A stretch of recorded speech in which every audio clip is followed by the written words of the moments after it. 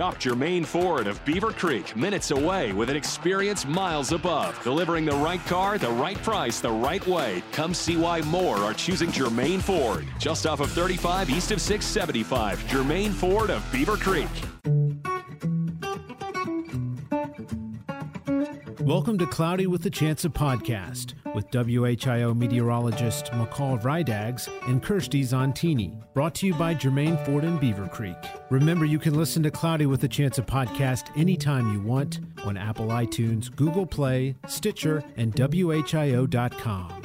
Welcome back to Cloudy with a Chance of Podcast. I am so excited because this week we have Miss Kirsty Zontini back with us. Hey, Kirsty. Hello, McCall. It is good to be back. Oh, it is good to have you back. Let me just say that. It was a nice summer, nice and warm and hot at times, but, work-wise, could have used you. Oh, thanks. So I appreciate that. Definitely mixed emotions, of course. Yes. Because it's hard to leave your little one. But I can't believe my daughter is 3 months old already. Oh. And, I'm back at work. My husband's working. And we're doing a good split. It's a good split of parenting and working together. And she's fantastic. So we're lucky. Finding your new normal. I mean, Yes. I remember that first 3 months, it's, your life is completely changed. And then you kind of have to just get back into the swing of things. Like, Right. You're a working mom. I know. So finding that new schedule, that's bizarre.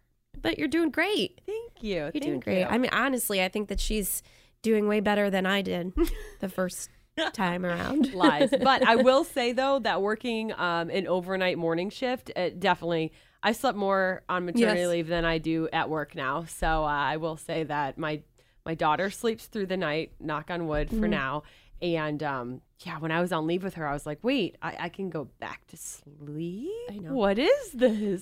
I went to visit Kirsty the first time. I think Margot was not even 2 months. Yes.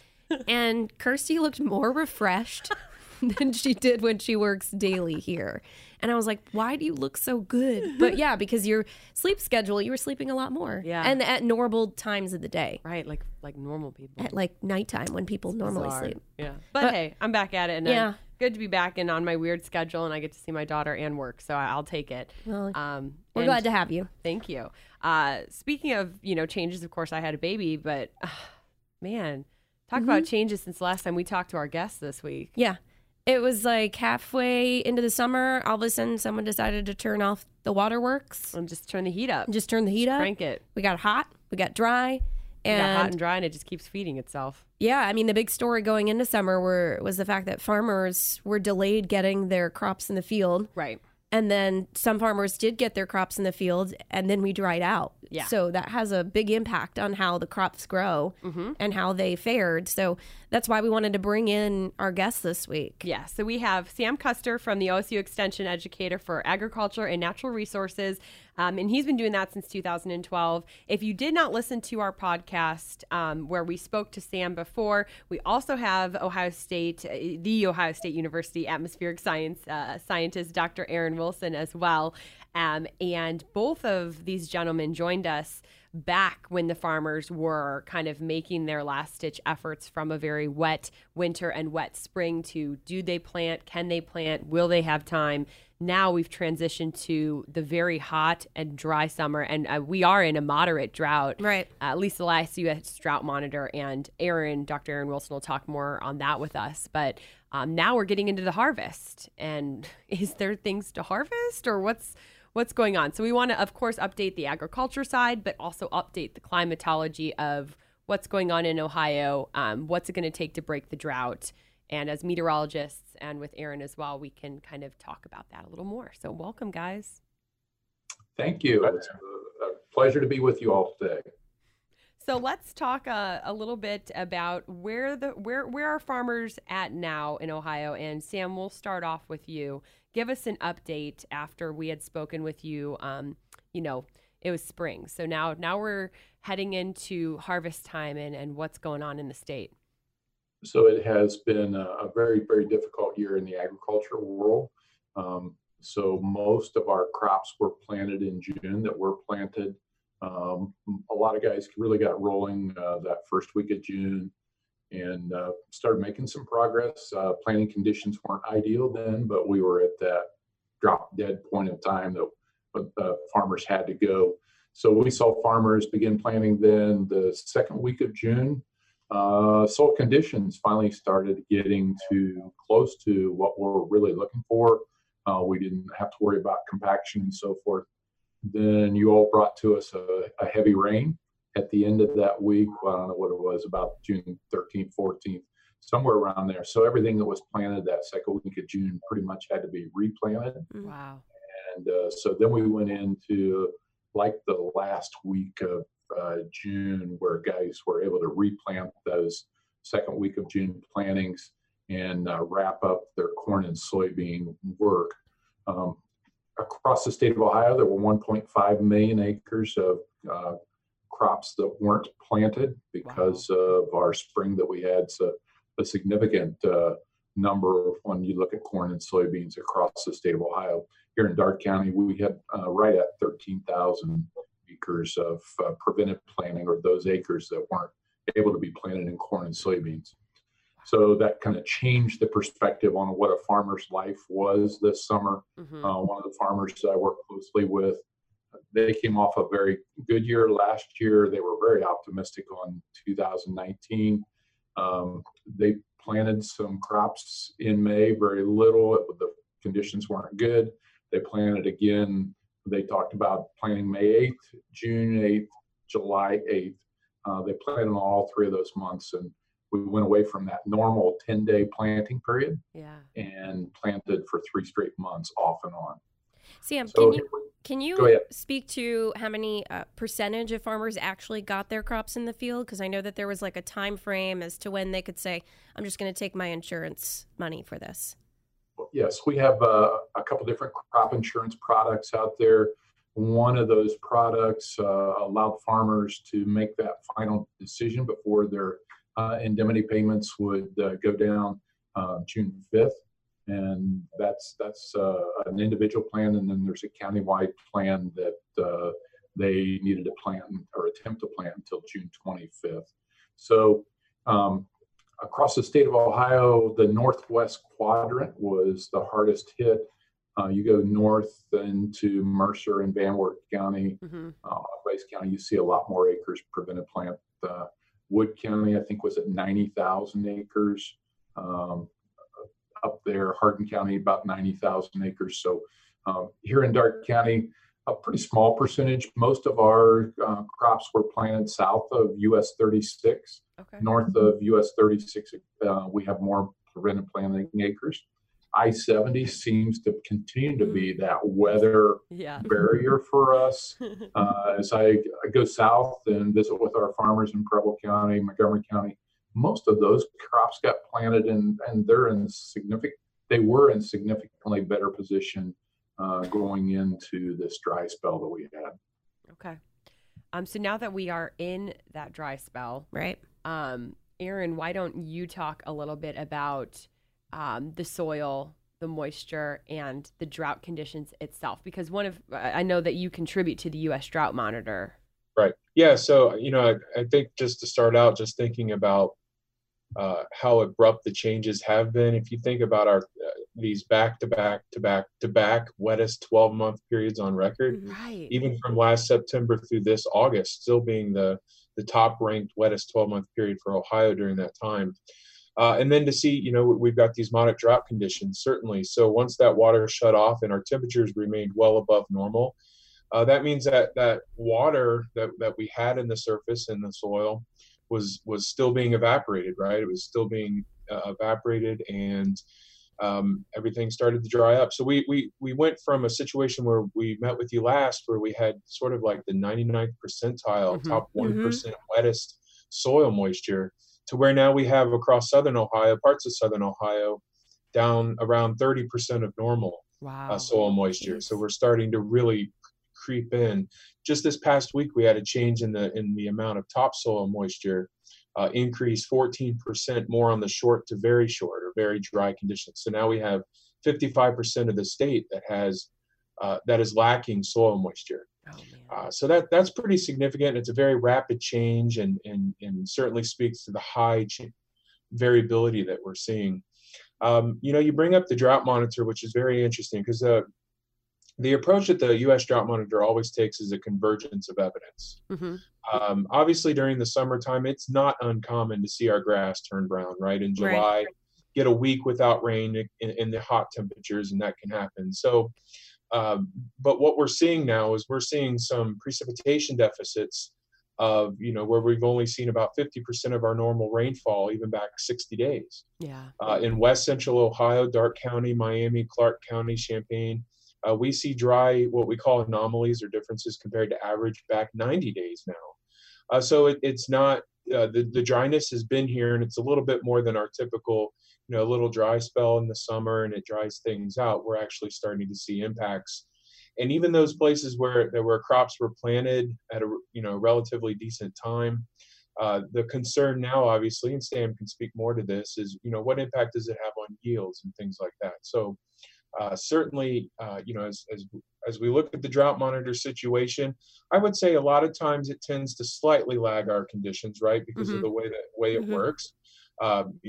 There are U.S. Drought Monitor authors. There's about 6 or 7 across the country that take turns in this. But there's a group here in Ohio, our Ohio Drought Team, consisting of myself, but also our National Weather Service hydrologists, extension educators, ODA, EMA. We're all talking about the dry conditions and the various impacts. And so really that convergence of evidence is pushing us toward, hey, we've got dry conditions out there. They're continuing to dry out, and drought conditions are likely to expand. Yeah. For the average person that's listening, and I know that I've had this question given to me just a few times in the past week or so, what type of rain is going to take us out of this drought? Is it more frequent small rains, or is it one day where we get a good amount of rain that's going to help us? My thought is that we want more frequency, correct?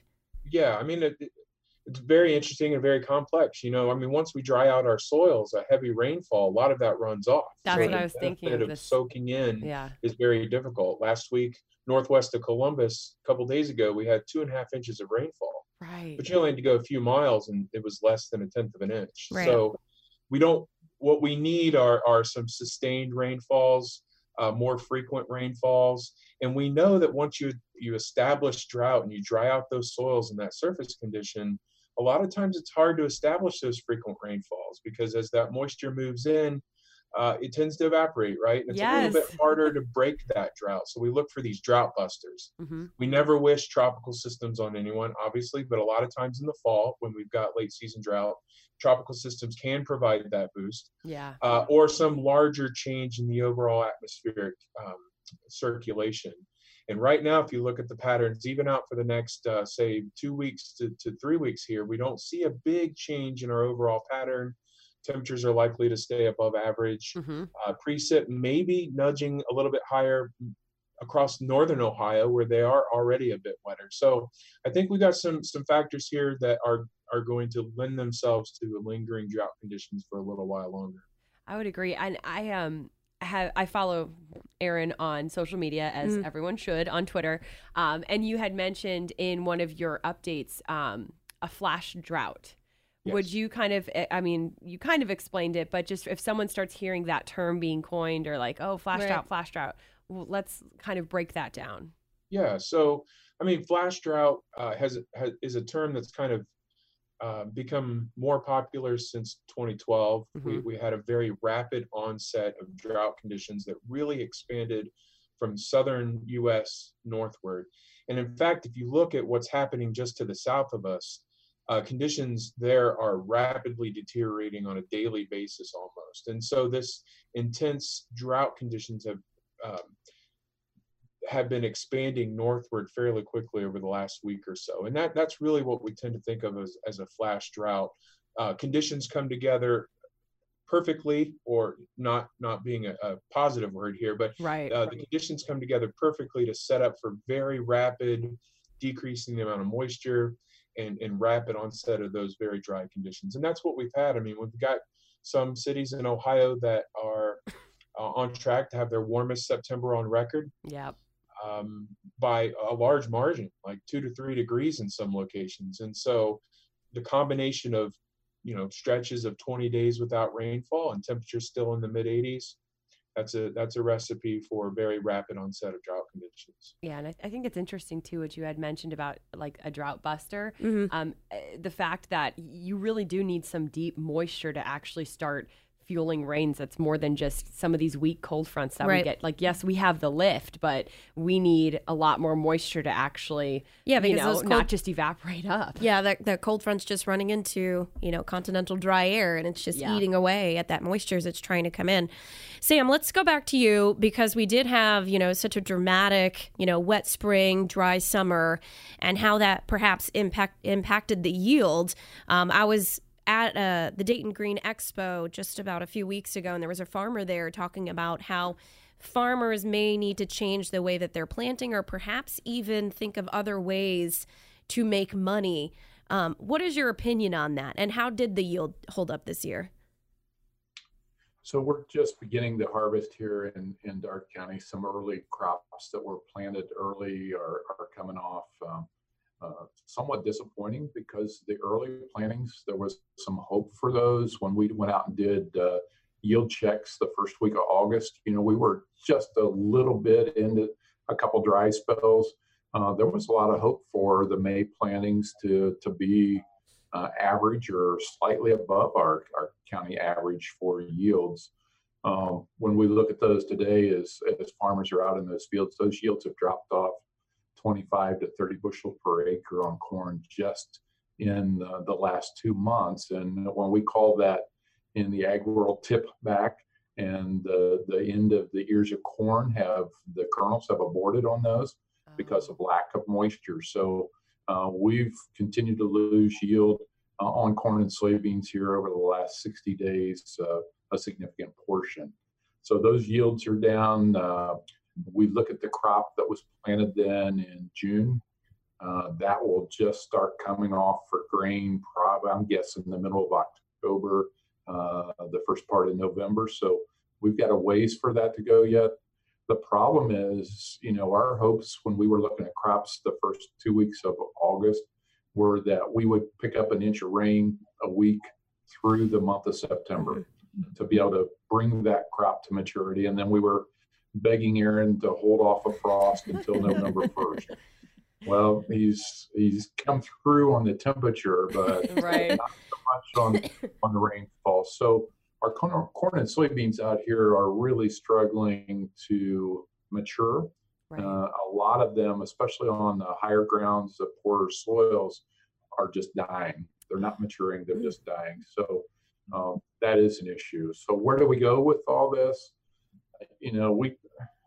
The agriculture world is very resilient. And people will find a way to do it. I think we'll see people do things different in the future. Guys look back now and say, I wish I would have planted around the clock when I could have on May 8th. I would have planted for 3 days straight instead of pulling out and say, okay, we've got plenty of time. So I think that will be a factor we see in the future.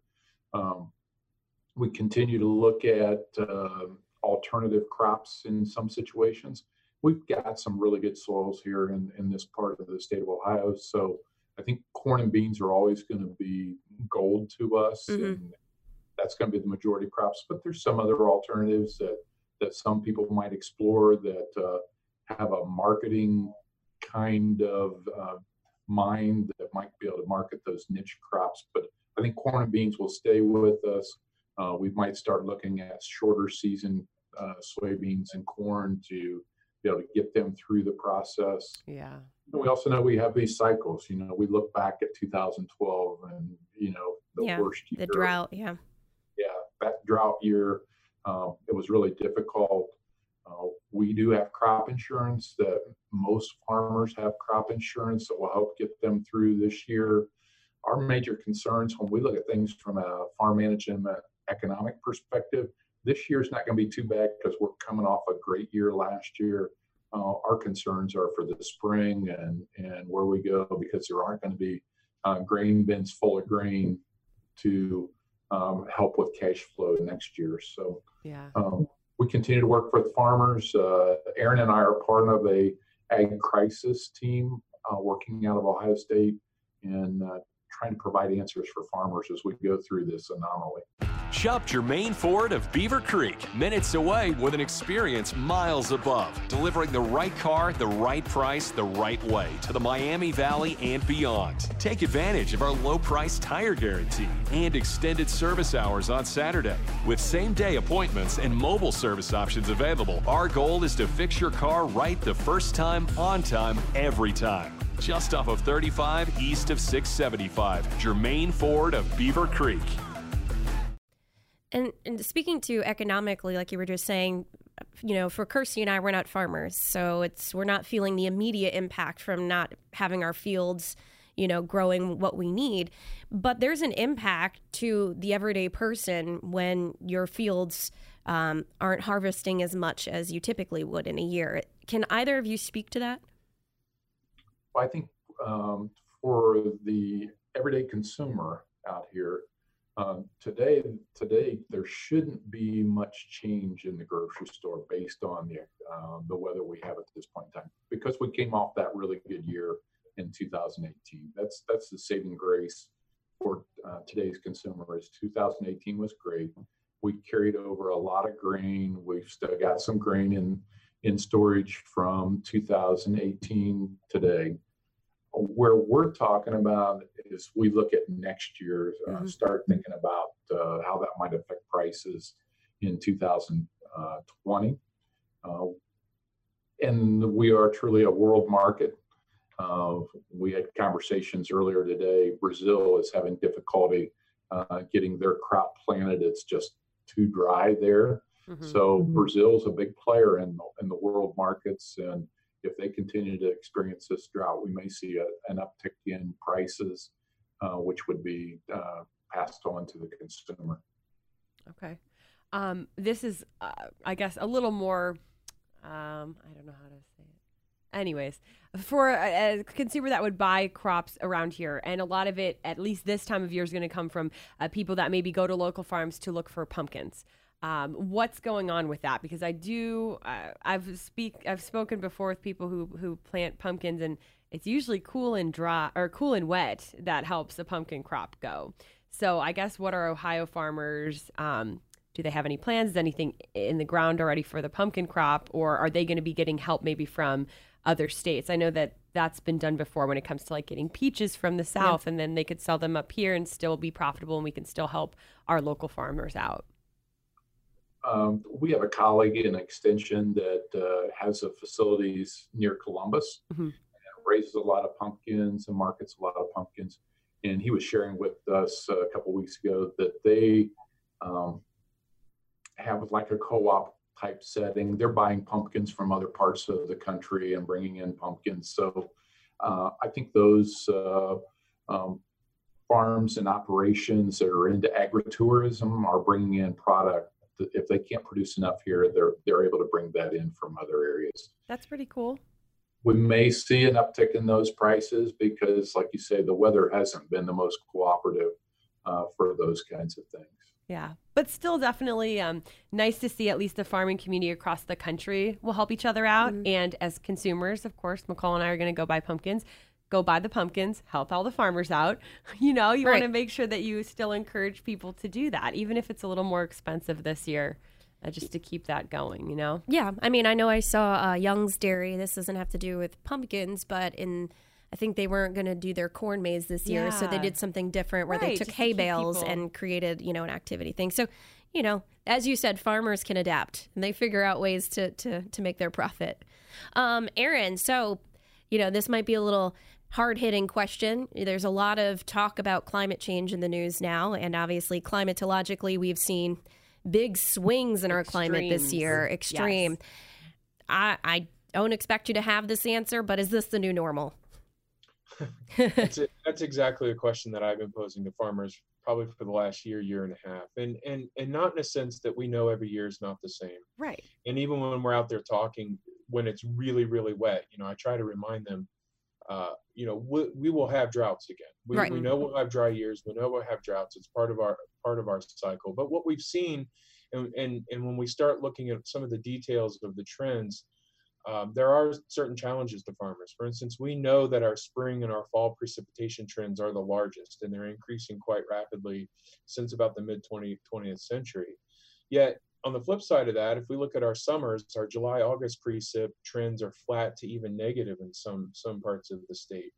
So, a challenging year where you're completely saturated in the spring, you're dry and hot in mid to late summer, and then you're saturated in the fall is not a good combination for a farmer, right? Because you want to be able to plant and harvest on time, and there's a production schedule there. So helping, bridging and making those connections to the challenge that we're seeing. Certainly having a year like this can bring those types of changes into context. But if you look at what we've seen over the last year and a half, it checks all of our long-term boxes in terms of the trends we've observed. Longer growing seasons because of temperature. Winter weather is generally warmer overnight low temperatures, which we've seen a lot of this season and last season. Wetter spring, wetter fall, more rainfall, more intense rainfall events. Although this year, it has been the persistent rain, for instance, in May. But a lot of these observations that we've seen kind of check those long-term trends. And so the idea here is, if and when we know we'll see another 2019, how can we prepare better to build some resilience? And Sam spoke to that, the resiliency of farmers, understanding crop rotation and different types of things that we can do. Do we add cover crops that can perhaps help build soil structure and help with water capacity on the fields? These are all questions that I'm not a farmer, so I can't make that decision for folks. But if we're thinking about it and we're working together, I think we can come up with some really robust solutions here. And this may be a rhetorical question, but Kirsty and I were just having this conversation in the car, and this was because your husband brought this up. We base off all our information on the 30-year average. This was the 30-year average temperature high for the day.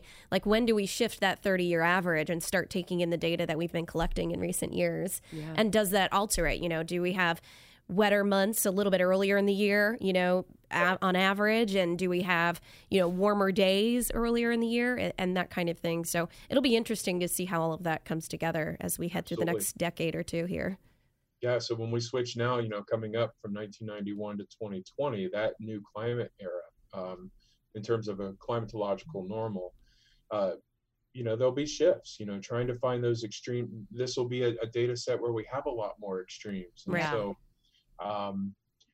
so that's a very good question and something that, we'll have to deal with here in a couple of years from a communication standpoint when this does occur. So, yeah.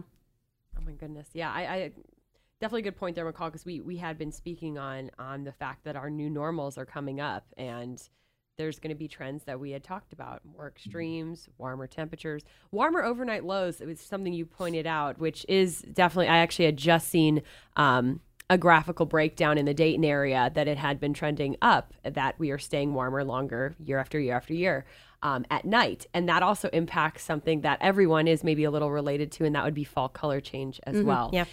So, like I said, you might not be a farmer if you're listening to this podcast, and maybe you're like, I don't really know. But here's one impact, the colored leaves changing, how quick they do, the vibrancy, all of that also has to do with cool nights at this point. And if we don't get those cool nights, and if we stay in a drought, your trees are stressed, and that will impact how quick the color change season is. Yeah. Yeah. Unfortunately, the drought may play havoc across northern Miami Valley this year on tree color, for sure. Yeah. We've seen it a little bit here. It just seems like the trees are shedding the leaves. They're not even changing color. They're going from green to brown, and they're on the ground. So hopefully we'll get a little rain, not just for the trees, but obviously for the farms. So Sam, we'll join back in with you in terms of any resources for farmers that may be listening to this. What resources do you maybe want to point out that if someone's not aware, but should be aware of, that they could get some help? I would encourage, from Ohio State University's perspective, we have a website out there that has all the resources from how do I manage this cover crop that I planted because I couldn't plant my corn and soybeans, to I noticed my neighbor hasn't been out of the house in a couple of days. They're struggling, or I have a family member that's struggling. So we're covering from agronomic to emotional issues, financial issues, all those kinds of things. So if you just Google Ag Crisis Ohio State University, and then I'll take you right to that website, a complete set of resources. But bigger than that, it's important to keep an eye on our neighbors and our colleagues and people that we work with. And it's not just the farmers, it's the service providers for farmers that are also dealing with a lot of these things. So watch out for everybody, be here for everybody. And we've got a hashtag out at Ohio State now, the Lean on Your Land grant. And we truly want people to know that we're here for them, and we ask them to lean on us. We may not have the answer for them, but we'll find some help for them no matter what it is. I'll make sure to put that website in our description. So if you're listening or joining us on the website, that you can click there if you know someone or you yourself need some help. Thank you, Sam. Yeah. And Aaron, one last wrap up with you. We kind of spoke about this again, but I still think the biggest question McCall and I, of course, get is how much rain will it take to bust out of a drought? Sure. Probably a little easier said than done. And of course, it's going to be specific to each different city. Our records are kept at the Dayton International Airport. So that's one area where they're 2.5 inches below normal for September. But we just had those downpours that came through last Saturday, and that really hit like Clark County and Champaign and Logan. So they're maybe slightly better off if it didn't completely run off completely. So what would you say in terms of the next couple of weeks here? Warmer than normal definitely looks like the theme. But, it's going to take more than the stray showers we might get later today, Yes, absolutely. Of course, we're going, October is one of our driest months of the year here in Ohio, in addition to February. But, if we look, certainly some of those places that are running 30% of normal to 50% of normal, it's going to take a good 6 to 8 inches maybe to get out of those moderate drought conditions overall, go back to completely normal conditions. Areas outside of the drought that are abnormally dry, we would need a surplus, in addition to what we normally expect of an additional 2 to maybe 4 or 5 inches of rain to really get that going. So, that's generally what we need. So as we head into the later part of the fall, and we'll see how the patterns develop this winter. Of course, we don't have, maybe I shouldn't bring this up now, but we don't have El Nino this year, right? We're going into what we call ENSO neutral conditions, which means the Arctic is going to really be at play in terms of what's happening. So uncertainty is a little bit high, I think, for late fall into winter, but for the next few weeks, man, I don't see anything where we see a large surplus of rainfall. I know. Yep. Not great. But that's what I thought your answer was going to be. That's what we have to talk to each other in the weather office about every night. Yeah. Thanks, Aaron. Thanks for the great news. I'm here till Thursday. Yeah. Well, guys, thank you so much for joining us. As always, you are just a wealth of knowledge. I wish that we could be having this podcast talking about what a great yield that would have happened. It's really unfortunate to see how this summer played out and developed, but the farming community is resilient. You guys at Ohio State are super helpful as well. So we will make sure that we put all those links in. So if anyone needs you, they can get the help they need. And Aaron, social media, how can people follow you? Because you do some really nice updates as well. Yeah, so Twitter and Facebook, Dr. Wilson's Weather. We have the State Climate Office website too. Twitter's at Ohio_climate. And then climate.osu.edu, weekly to biweekly hydro forecast and quarterly climate summaries as well. All right. Well, thank you all for joining us on Cloudy with a Chance of Podcast. As always, we are happy that you've joined us. If you have any questions or comments about whatever Sam or Aaron talked about in this episode, be sure to pop it right down in the comments section. You can always listen to Cloudy with a Chance of Podcast on your Apple Podcast app, as well as on Google Play, Stitcher, and WHIO.com. Thanks for joining us. We'll see you next time.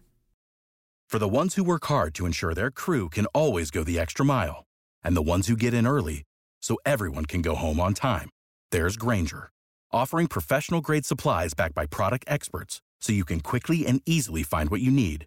Plus, you can count on access to a committed team ready to go the extra mile for you. Call, click Grainger.com, or just stop by.